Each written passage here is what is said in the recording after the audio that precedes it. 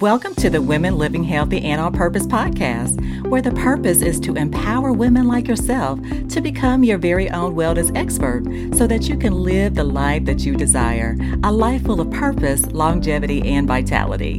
We deeply believe in the power of community and conversations, gaining insights from influential health experts and wellness strategists all across the collective community who are willing to serve and inspire other women to live healthy and on purpose. This podcast is a space where women can share their stories, their expertise, and feel connected and healthy and heard. We talk about all types of topics, ranging from health and spirituality, holistic and integrative wellness, complementary and alternative therapies, homeopathic remedies, and energy healing. New episodes are released on Mondays and Thursdays with a blend of question and answer episodes and guest appearances. Hello, listeners, and welcome back to the Women Living Healthy and On Purpose podcast. This is your host, Dr. K, and as always, thank you for tuning in with me and for supporting the podcast, and just thank you for being here for episode number 11. So today's episode is entitled, How Trauma Impacts the Brain and Body, and 6 Ways that we can begin to heal from trauma, both individually and collectively. So I'm very excited about today's topic, and so thanks for tuning in with me. So over the last few years, I've been on this really deep spiritual journey, I would call it, and just kind of reflecting and just doing some stock of my life and just really trying to understand, like on a more deeper level of like what it really means to be human in today's present day of living, and just really trying to understand all the ways of like human suffering and trauma and traumatic grief and how it really affects us individually, but also that of how it affects us collectively, how it affects our relationships, how it affects our culture and our communities that we live in. And I think trauma is such a buzzword lately, of course, because of the events that we witnessed of COVID-19 and the mental illness crisis and that as well, opioid crisis and so forth, but I think that it's very interesting as we begin to have more conversations about trauma. And even for myself, like I look back over 20 years in being a nurse and just witnessing an insurmountable amount of trauma, in the lives of the patients that I've taken care of for 20 years. And like I had my own conception. I conceptualized trauma from my own experiences, right? And so I really when I reflect back on my childhood, I had a great childhood. Of course, had things that happened along the way that we may consider when we're younger as being traumatic. But I really never thought of trauma as being something that we all experience on an individual and a collective level. So I always thought that trauma was like just bad things that happen to people, like war or murder or genocide or violence or sexual abuse. And so, even though trauma, yes, is a part of all those things, but these events in itself is not what all trauma is. And so I really had to just kind of do a little bit of research and reflection as I really just had been kind of more wanting to know more about human suffering and what trauma really does to impact that of our physiology, our brain, and our bodies, but also that of how we show up in life, right? And our connection with other people. And just as we're on a spiritual, or a psychological journey of growing and evolving as human beings. And so I really kind of dug into the work of that of many different best-selling authors, but one of them is Dr. Gabor Mate. Like Dr. Gabor Mate, he's a retired physician, and he goes around and he does a lot of, documentaries and research, and he writes books. He does a lot of education seminars on that addiction and trauma and stress. And so I really came across one of his recent documentaries that was entitled Wisdom of Trauma. And this documentary really it opens up this whole new conversation about trauma as we begin to look at collective trauma and individual trauma. And so Dr. Mate really talks about how we all have had a level of trauma, and he within himself as well. And so he talks about how, trauma, when we begin to look at the definition, it's a very ambiguous phenomena. And I think that the term is often used too loosely, but not enough. Like he talks about how trauma is really not what happens to us, but it's the wound that we sustain from the events that happen in our lives and that we never heal from. That's the true trauma. And that trauma is like this invisible force that shapes all of our lives, right? Individually and collectively, because we're actually a part of a traumatized system, whether that's our legal system, our education system, our medical system, and so forth. And so, but either way we look at it, either way we turn it, trauma is a part of our day-to-day lives. It's a fact of life, and it shapes how we show up in life, how we live, the way we love, the way that we make sense of the world. And so whether there's something that happens to us individually, on a collective level, it affects us, right?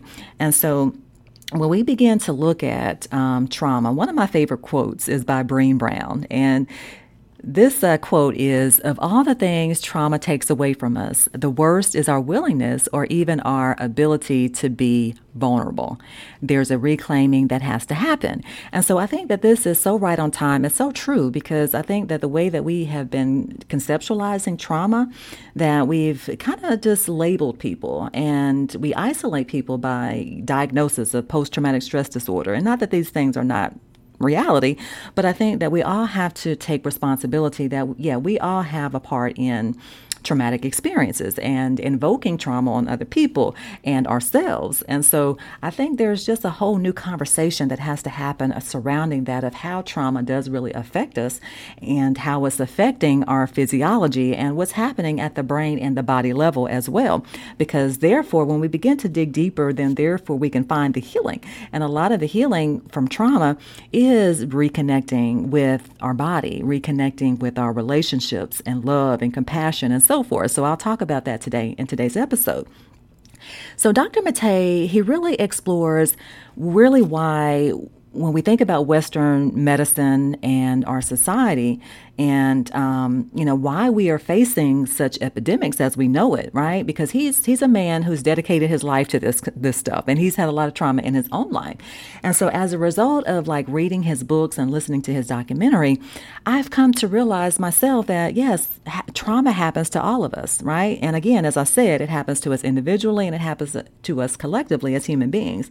And so there are very few people who have not had some type of childhood wounds that perhaps are carried over into adulthood that we haven't healed from yet, right?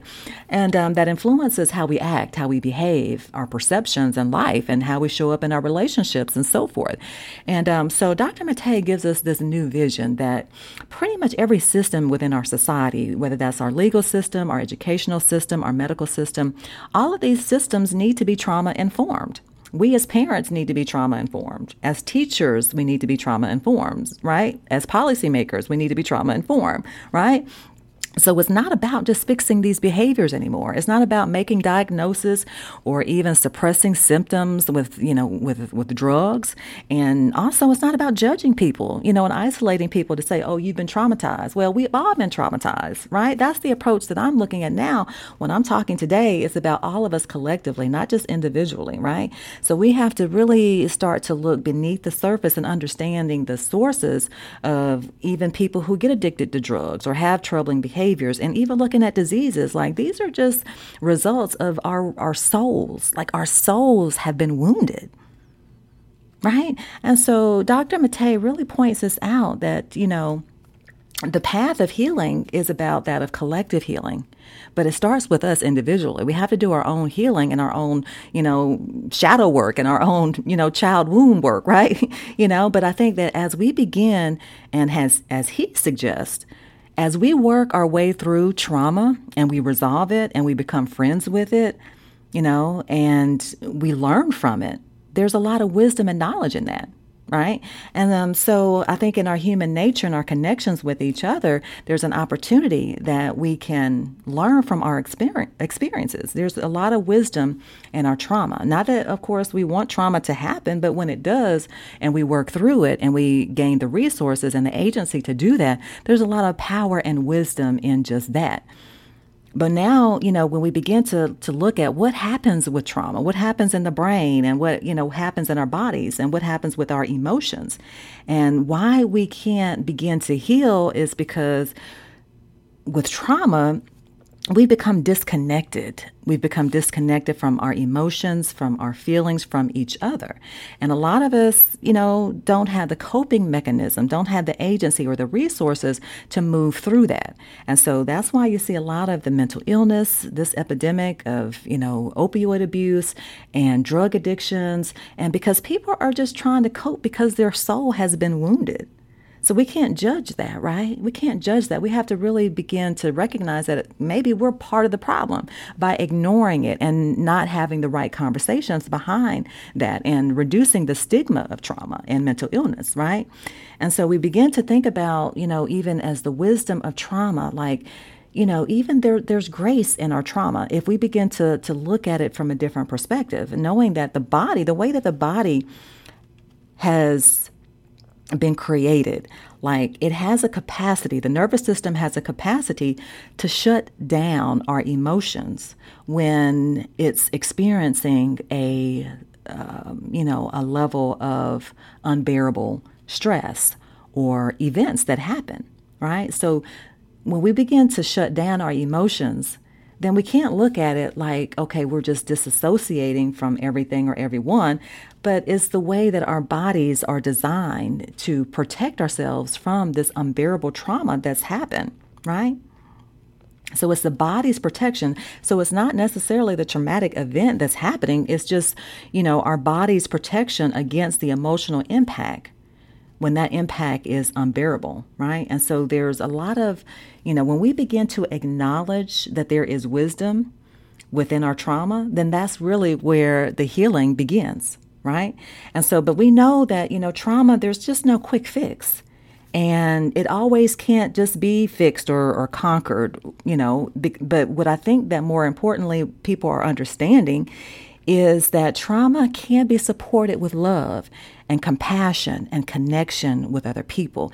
Trauma can be supported by just listening. Trauma can be supported by being heard and supporting it, being held and comforted in the cradle of security. That's why there's a lot of trauma in the first place, because we didn't have our basic physical needs as human beings met when we were children, right?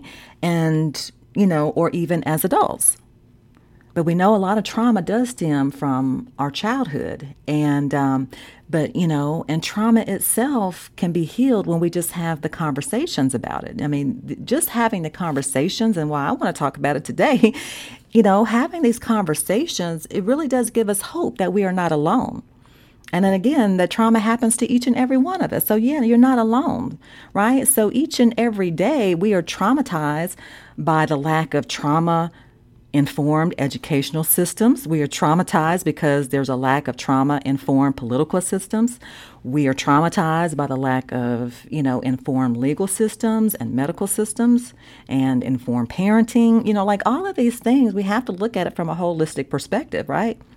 And begin to integrate those, resources and tools so that we can navigate. And again, a part of that begins with opening up the conversation, being more aware of what really is going on, within our psychology, but also our physiology and the reactions that we're having from trauma. It's a physical response that our human souls have been fragmented. And so, we are very sensitive to things that, of course, as human beings, that we need on a basic level, and that's love and security. And when those things don't happen, we're traumatized. Or when we feel that we're less than as a human being, we become traumatized, right? Or we are oppressed or whatever that may be. So there's a lot of conversations that you're starting to see more. And you can just think back of, I think maybe a few weeks ago when Prince Henry came out and he was talking about the trauma behind that of the death of his mother. So I think that's just one example of these conversations that at one point, like 15 years ago, these conversations were inconceivable. We wouldn't dare have these conversations. But there's more awareness that's widening and spreading and deepening, because now we're recognizing that trauma is embedded in every part of our systems and our culture. So we can't escape the reality of trauma unless we actually come full face with it and come into a more understanding, compassionate, and trauma-sensitive culture. Because, we know trauma is multi-generational and it carries on from one generation to the next. And so where do we break the cycle, right? And it's going to hit some people in more dire fashions than others. But it's not possible to begin to heal our society from trauma until we fully acknowledge the trauma in the first place, and that we acknowledge the trauma that we perpetuate on others. right? Or that we suffer ourselves and that trauma infuses every part of our culture. Healing really can't begin without acknowledging what is happening. So, there's stories that haven't been told that need to be told and need to be witnessed. And our challenges and our pains don't have to live in the dark. I mean, we should encourage people to be vulnerable. And even though vulnerable, there's a level of fear with that. But even through the fear, we can desensitize from that the more we talk about it. So vulnerability should be something that we perceive to be healthy and encouraged within our children, and even as adults. There's a lot of conversations now about that of resilience, right? And so we know, like with resilience, this is the capacity for us to bounce back from pressure, right? And so we can normally bounce back from resilience or from events that happen to our lives just out of the resilience of a part of our natural nature. And so, but that natural nature is actually what we don't know is invoked by our environment. It's more social than individual, right? And so when we understand that resilience really shows up when we are connected to other people, then that is how we are going to be able to move and heal through this trauma, because therefore we recognize that we really can't bounce back unless we are within community and we are connected with others. This is a social quality more than an individual trait, resilience is. So, I mean, there's things that we can do to invoke resilience in each other. So we're not alone, right? I mean, there's a lot of things that we can do to promote resilience in others just by being a part of that community. And so there's a lot of other research that I find very interesting in terms of the polyvagal theory by Stephen Porges. He's the one that kind of coined this idea. And he looks at it from different angles of treating trauma, anxiety, depression, and autism. And so this polyvagal therapy has been adopted by many psychotherapists and psychiatrists and many clinicians around the world. And it's really providing some new insights in how we can really begin to retrain our nervous system, to mediate a lot of the effects of trauma. And so that's what we have to begin to understand, that again, a lot of the effects of trauma and how it affects our brain is because our automatic nervous system has been disrupted. And this goes all the way to the parts of our brains that connect with social engagement and being able to trust and have intimacy with another. Like all that shuts down when we are under trauma. So now I want to kind of shift gears and talk about what actually occurs in the brain and the body as a result of trauma. And so Dr. Bessel van der Kolk, he is like one of the world's foremost experts on trauma.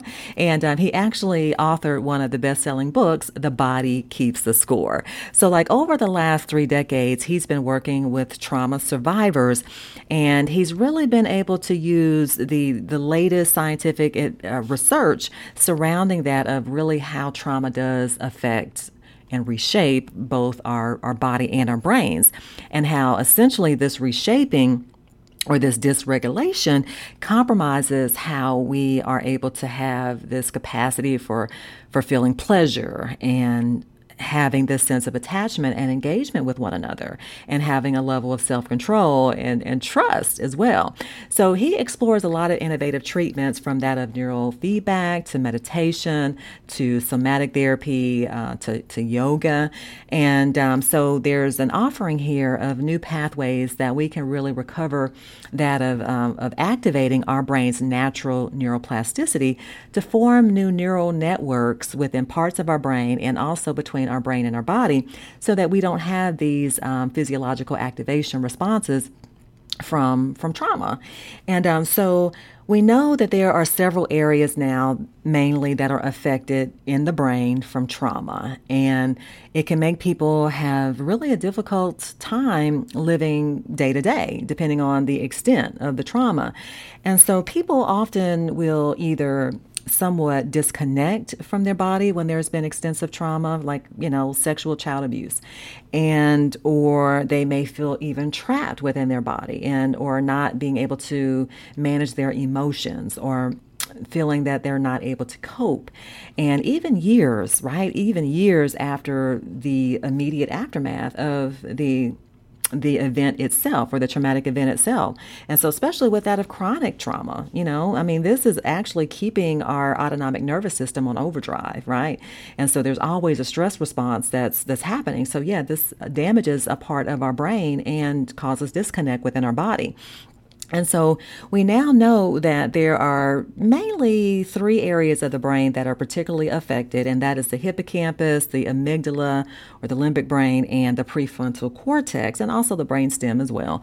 So just not to go too much into the physiology of what's happening, but now that we do know, is that learning the neuroscience, the reason why it's important to know that is because now we know that it's not just something we're imagining as we're feeling these symptoms of trauma, but there is a physiological process that is happening within our brain and our body that is causing these symptoms, and that we essentially do have more control over these processes as we learn to reestablish these brain pathways and we reestablish the coherence between the neural pathways between the brain and the body.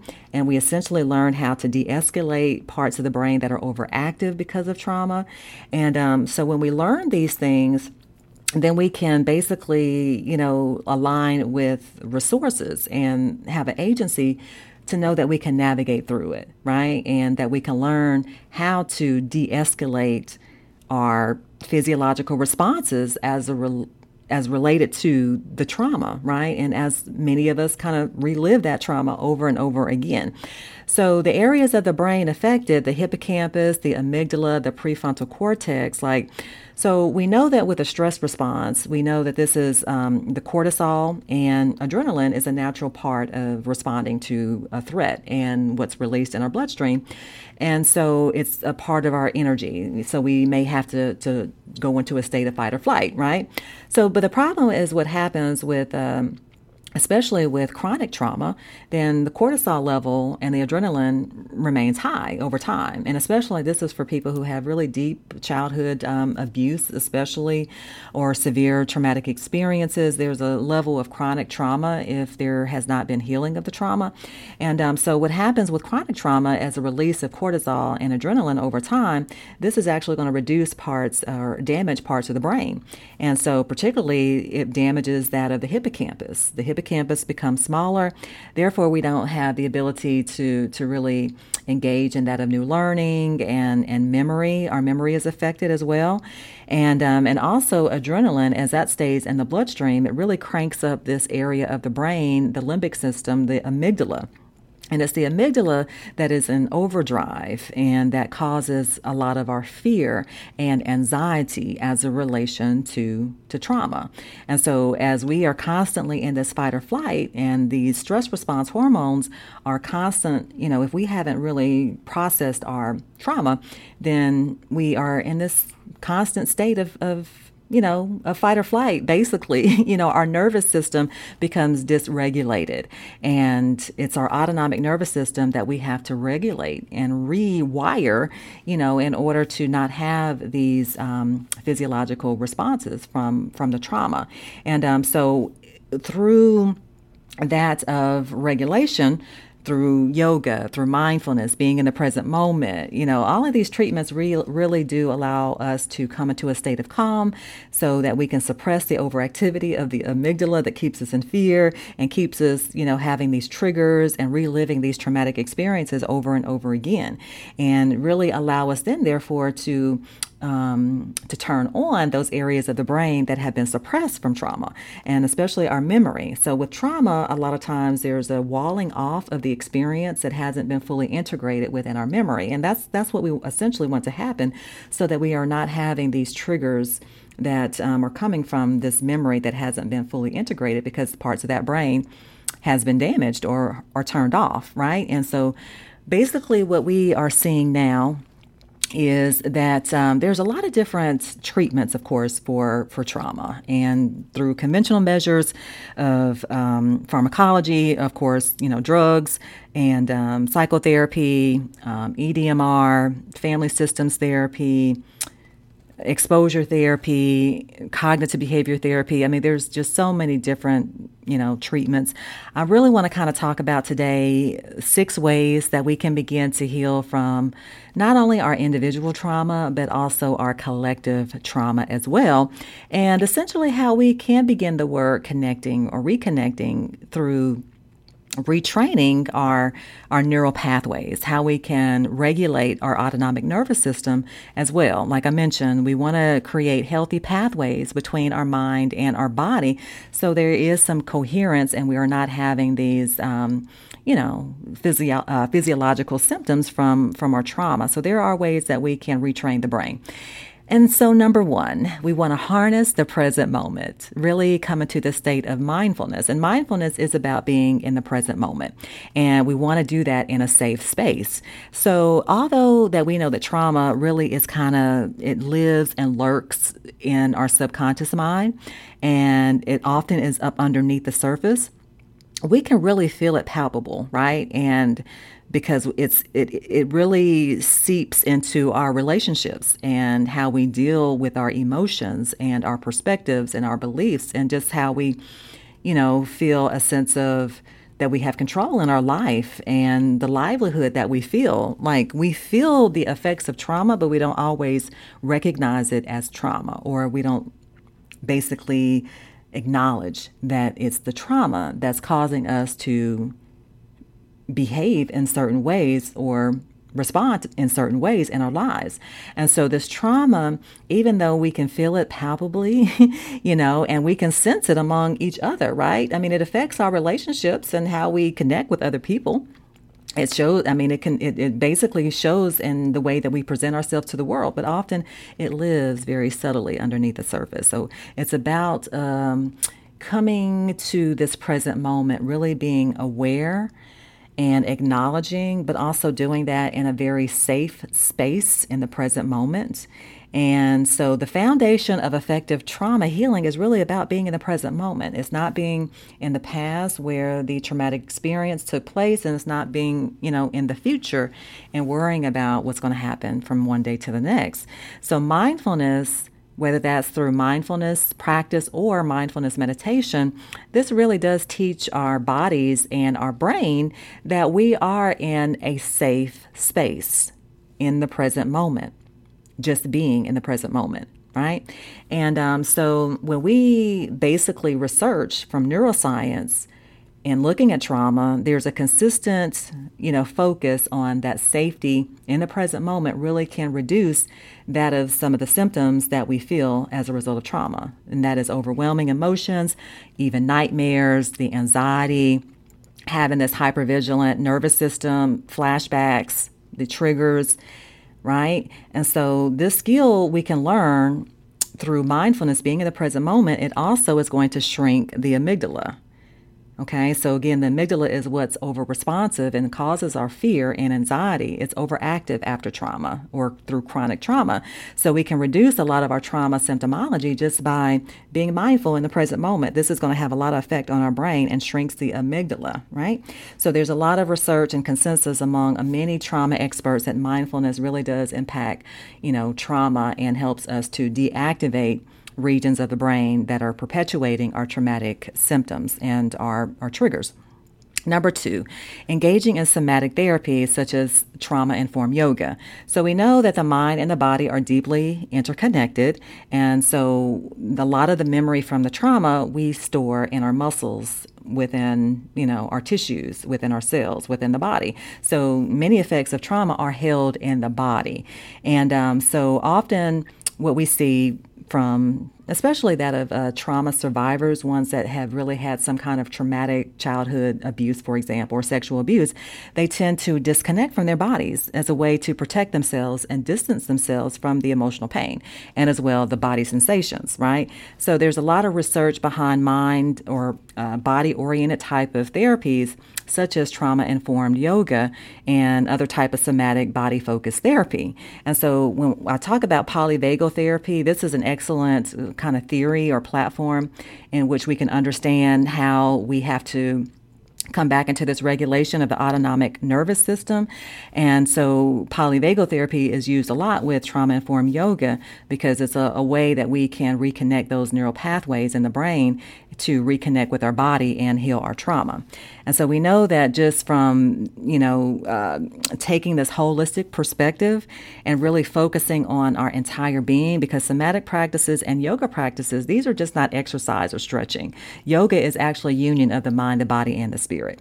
So it's taking into account, the thoughts that we have, the emotions, and also the physical sensations that we're feeling, this is all a part of the practice of trauma-informed yoga, and really just coming into a very trustful and respectful relationship with one. Like I do body-mind therapy, I do trauma-informed yoga with my clients.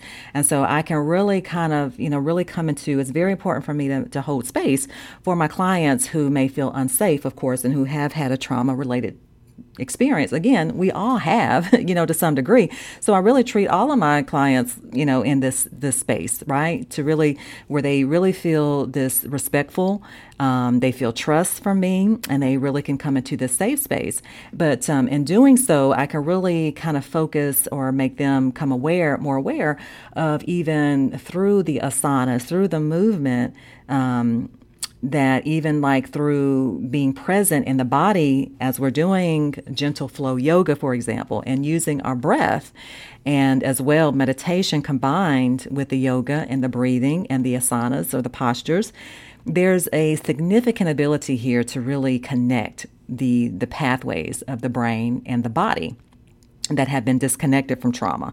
So just deep breathing and focusing on our exhale really does help ease the mind and relaxes the nervous system that, again, is hypervigilant because of the trauma. So even when we focus attention on our breathing and parts of the body, even when we're just meditating, this actually is retraining the autonomic nervous system as well to be less in this hypervigilant state, and actually kind of helps control the amygdala that's all out of whack as well, right? So this practice of yoga can be combined with the mindfulness, being in the present moment. It can even be somatic, therapy can even be like Tai Chi or Qigong. These are other ways that can bring you back into a state of calm and retrain the nervous system. So there's a lot of groundbreaking research, and I really love this book by Resmaa Menakem, and he actually authored this book entitled My Grandmother's Hands. This book is amazing if you are really looking at collective trauma, and that's involved with racial justice. And so he is actually a therapist that really is aiming to kind of change this whole trajectory and direction of movement for racial justice. And he specializes in trauma and somatic therapy and body-centered psychotherapy, and also violence prevention. So his book, he actually examines like the damage that's been caused by racism, specifically in America, and he takes this perspective of trauma and this body-centered psychology approach. And so he talks about our instinct, to be in this fight or flight, this hypervigilant autonomic nervous system response as a result of this infliction on that of racism that's plagued our society. And so he argues, that until we really come into healing our generational, trauma from racism, both on not just African Americans, but even looking at, other races and white supremacy, that we all have to come together in this level of psychotherapy or somatic therapy, because there's an energy that we're holding that's a result from racism that we have to work through from this body perspective, not just okay, we're going to sit down and have these conversations. No, there's an energy that we all have held for generations, from generation to generation, that's really deeply embedded in our culture and in our body. So he talks about this step-by-step healing process that's really based on the latest neuroscience and the somatic healing methods such as yoga. And so he talks about like how racism is embedded in the body. He even talks about like the low birth rate in Black women, how that's embedded in the body, and why we do have low birth rate more common in Black women, and how there's a higher rate of infant mortality in Black women, how there's a higher rate of vaginal fibroids in Black women. I mean, it's like all a part of this negative energy that's been held for over 250 years of where Black women's bodies have been raped and and brutalized, and how this has basically restructured the whole autonomic nervous system, and how there's this chronic cortisol release because we haven't healed, from this multicultural or multi-generational trauma that has, been going on for hundreds of years, right? So he takes this approach of how we really have to just come into this state of awareness and pause and really get into the body's wisdom and understand its discernment of what it's trying to piece back together from years and years of cultural and generational drama. And so he also talks about the energy that we have the ability to connect heart to heart with each other, from every race, just sitting and being in these somatic practices of yoga, for example. We don't know that we're connected energetically, like heart to heart. There's a coherence there, and there's an opportunity for healing on a more deeper level. Well, we come together and we hold those spaces for each other because we have become so nummified and disconnected from each other, as a human race. And so this whole collective trauma is really about that we are also not individually affected by trauma. We're collectively affected by trauma, and we hold this trauma within our bodies. There was another book by Thomas Hübl, and his book is entitled Healing Collective Trauma, A Process for Integrating Our Intergenerational and Cultural Wounds. So he questions in this book, very good book, what can we do when we carry scars not only in our body, but within our soul? Like, wow, that goes deep. And what happens when those spiritual wounds exist, not just in me, but in everyone in my family, within my community, and even beyond. So he has spent years investigating why, this disconnected trauma can seed its way through our communities and across generations. So very interesting work. All right, so my next point is engaging in the power of art, dance, singing, movement, and sound. So like all of these healing arts, like our indigenous cultures have long known the power of art, dance, singing, and movement and sound are like powerful ways to heal the mind, the body, and spirit. And so these practices are really complex and multidimensional when you start to look at like this connection between ourselves and connecting to our community. So this has been a fabric of healing for many humans along, many generations, like dance, movement, and singing and chanting. These are like cross-cultural, like historic practices that have been celebrated in terms of rites of passage and or just grieving losses. It's a way that many cultures have used to cleanse the body and the soul of not only the individual, but the collective community, right? And so these are like practices that have been integral to the harmony of the whole, taking into account the whole. And so many indigenous cultures have used these healing arts to instill resilience, whether that was to withstand harsh brutality, oppression, or they were battling some type of disease, what have you. So we know that these arts, these healing therapies of movement, singing, and dancing, there's like this opportunity for deep spiritual, cultural, and community healing here on a deep level. And so the body, experiences this somewhat of an energetic lift through the movement of dance and also the rhythm of the music. Like we automatically as human beings resonate with music and a certain frequency. You can think about just the heartbeat of the mother when we're in the womb. We don't realize that there's so much healing there, just in that resonance of that tone, and even the natural frequency of the universal tone. Like listening to music really does shapes our physiology and our psychology as well. So there's a lot of opportunity for healing emotionally for ourselves and connecting with others through music. And this is going to help retrain the brain and the physiological processes or manifestations of trauma to calm the nervous system. And so the next one, shame and guilt. Reducing or releasing shame and guilt. So I think that we have somewhat of an identity crisis when we come into states of trauma, and there's need for a lot of self-compassion. One of my favorite quotes is, "Shame corrodes the very part of us that believes we are capable of change." This is Brené Brown. So many of us carry the pain of a wounded child, or the pain of oppression, the pain that has never been dealt with or even never heard or received because, again, we live in a culture that has been traumatized within itself. And there's a culture that fails to see and truly understand the root cause of our pains and our addictions that are consequence of trauma.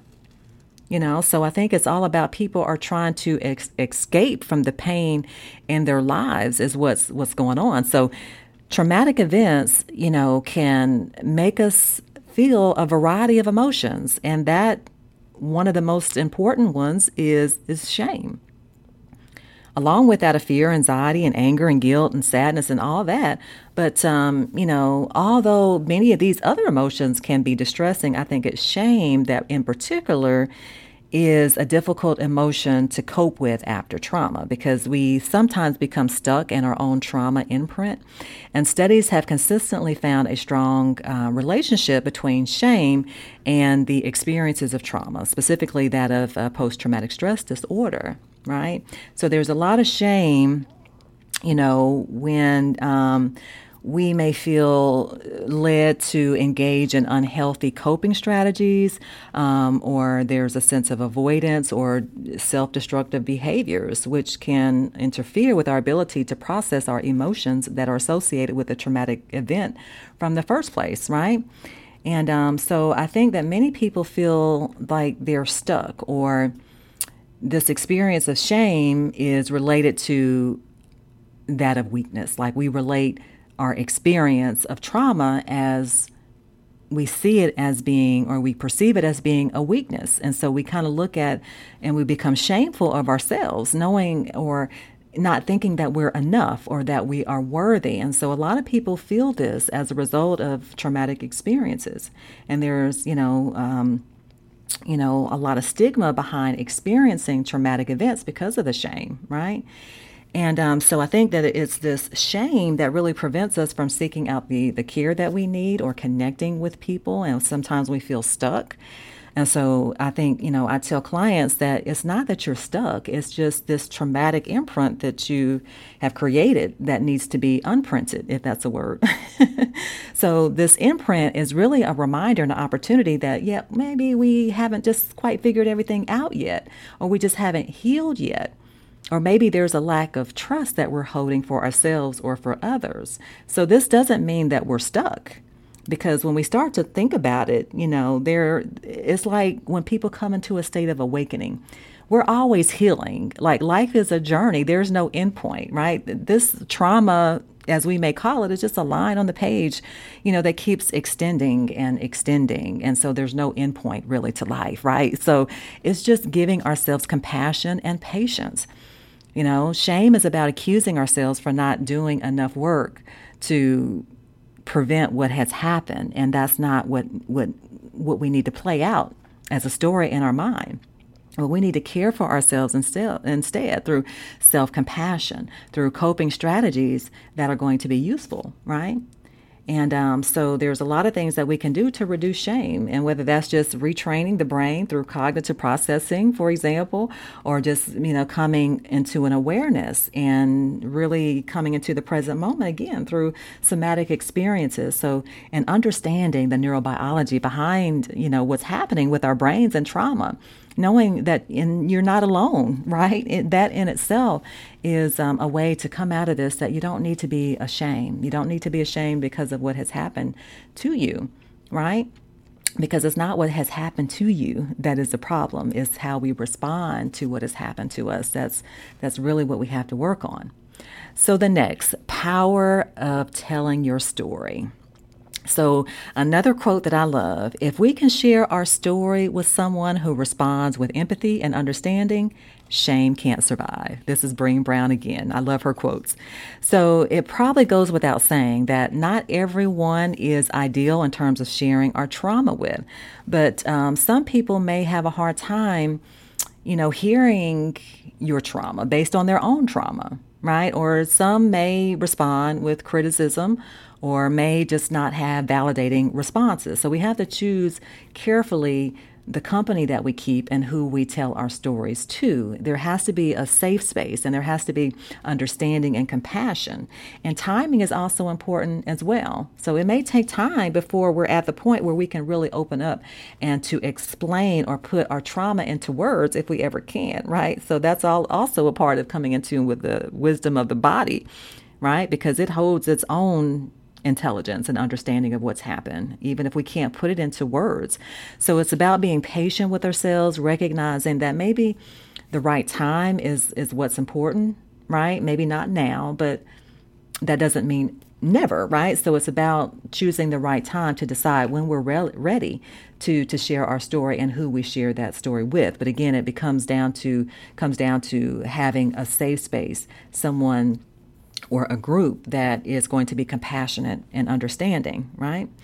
And so I think that in the first place, a lot of our trauma stems from that we don't have these supportive, emotional, caring, and compassionate experiences, even as young children, that has caused a lot of our trauma, and that we felt like our needs weren't met. This can be very damaging from a very young age.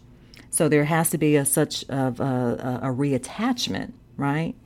And so we have to get out of that we are in threat, teaching our nervous system that we don't have to be in threat, or that we're in danger by connecting and attaching with other people, right? And really relying on the care and support of others, it really can help us to regulate our fear and come out of this negative self-concept of ourselves that lingers after trauma, right? And so I think that it can be very painful to revisit the memory of trauma, but I think that when we don't talk about it, then it continues to haunt us over and over again if we try to avoid it. So much research has shown that, it's best to express your trauma, because over time, then the experience becomes less threatening the more that we talk about it. And again, it really needs to be done in a safe space. And because, yes, sometimes we can potentiate a trigger of trauma. And so that's why it's important for these spaces to be done in, the right time and with a lot of support, instead of having shame and criticism, right? And so, but I think that keeping trauma a secret, it reinforces the feeling that there's something shameful about what has happened to us. So it's about having, those conversations. And I think that's very important. So I talked about the documentary, The Wisdom of Trauma. So they really talked about the importance of us to really have this culture and create this culture, narrative that really helps us to hold space for each other, and hold space for our deeper wounds that we all experience, and that this safety is much needed, right? And that we're traumatized when this safe space is unmet. So I think it's really about holding the vision for us collectively that we can break free of cycles of trauma and become more open about it and more inclusive. And it really starts with us, truly. It starts with when we allow our wounds to teach us something, when we can become more in the state of self-love and compassion for ourselves and others, and to truly open our hearts and our innate wisdom, then therefore begins to shine through the wounds that have developed because of our trauma, right? And so we can do that collectively. And really, I think that we carry this backlog of pain that has just essentially never been heard because we miss the narratives to help us move through that through sharing our story and just witnessing the stories of others and holding that space for each other's deepest wounds. And lastly, number 6, taking stock and taking time for reflection and journaling.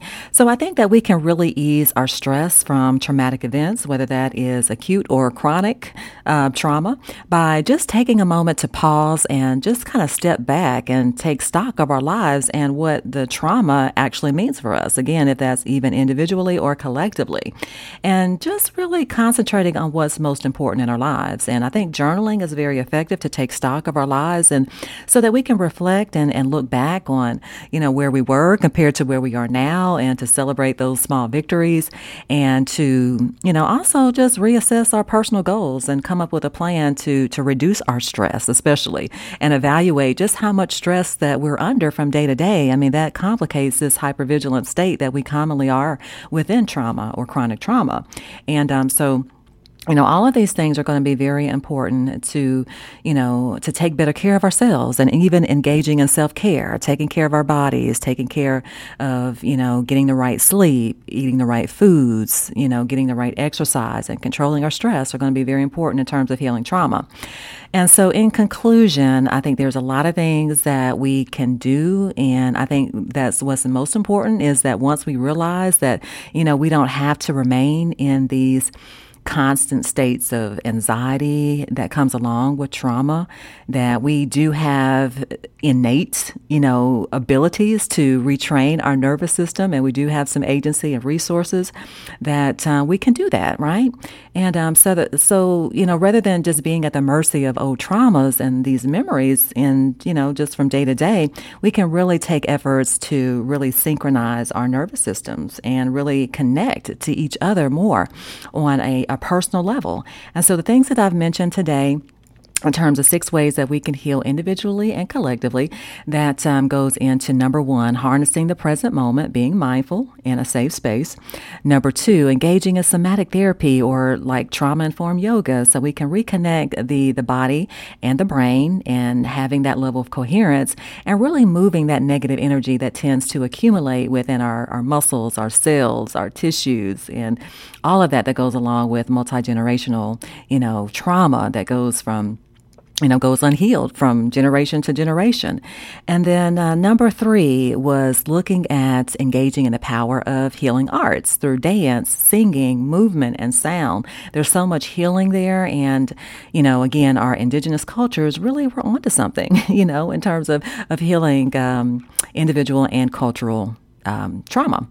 And then number 4, shame and guilt, releasing that and recognizing that we don't have to have shame, because it's not about the trauma that's happened. It's just how we respond to it, right? And number 5, telling the power of our story, being willing to be vulnerable, and connecting with others in a safe space who, perhaps are experiencing the same, trauma, or are on this healing journey to heal from trauma as well. And number 6, taking stock through journaling and reflection. That's really going to help us to see where we are and where we have been, and to celebrate that growth that we are all on this healing journey. And there's a lot of wisdom in our trauma that we can learn from. So I think that once we realize that, then we can work our way through trauma and grief, and so that we can resolve it, right? And become friends with our own trauma and not let it control us. But again, that there's a lot of knowledge and wisdom about the nature of who we are as human beings and as spiritual beings on this human experience, and our human nature and our relationships and connections in the world that we live in. So thank you for tuning in with me for another episode right here on the Women Living Healthy and on Purpose podcast. So please go ahead and click follow or subscribe, and also leave a review. And we thank you for supporting what we're doing here on the podcast. And please view the show notes for all the links and the quotes, and also come on over to Facebook and join our private Facebook group community designed just for women, so we can extend on our conversations about the topics that we discuss here. So thank you, and I look forward to connecting to you next time.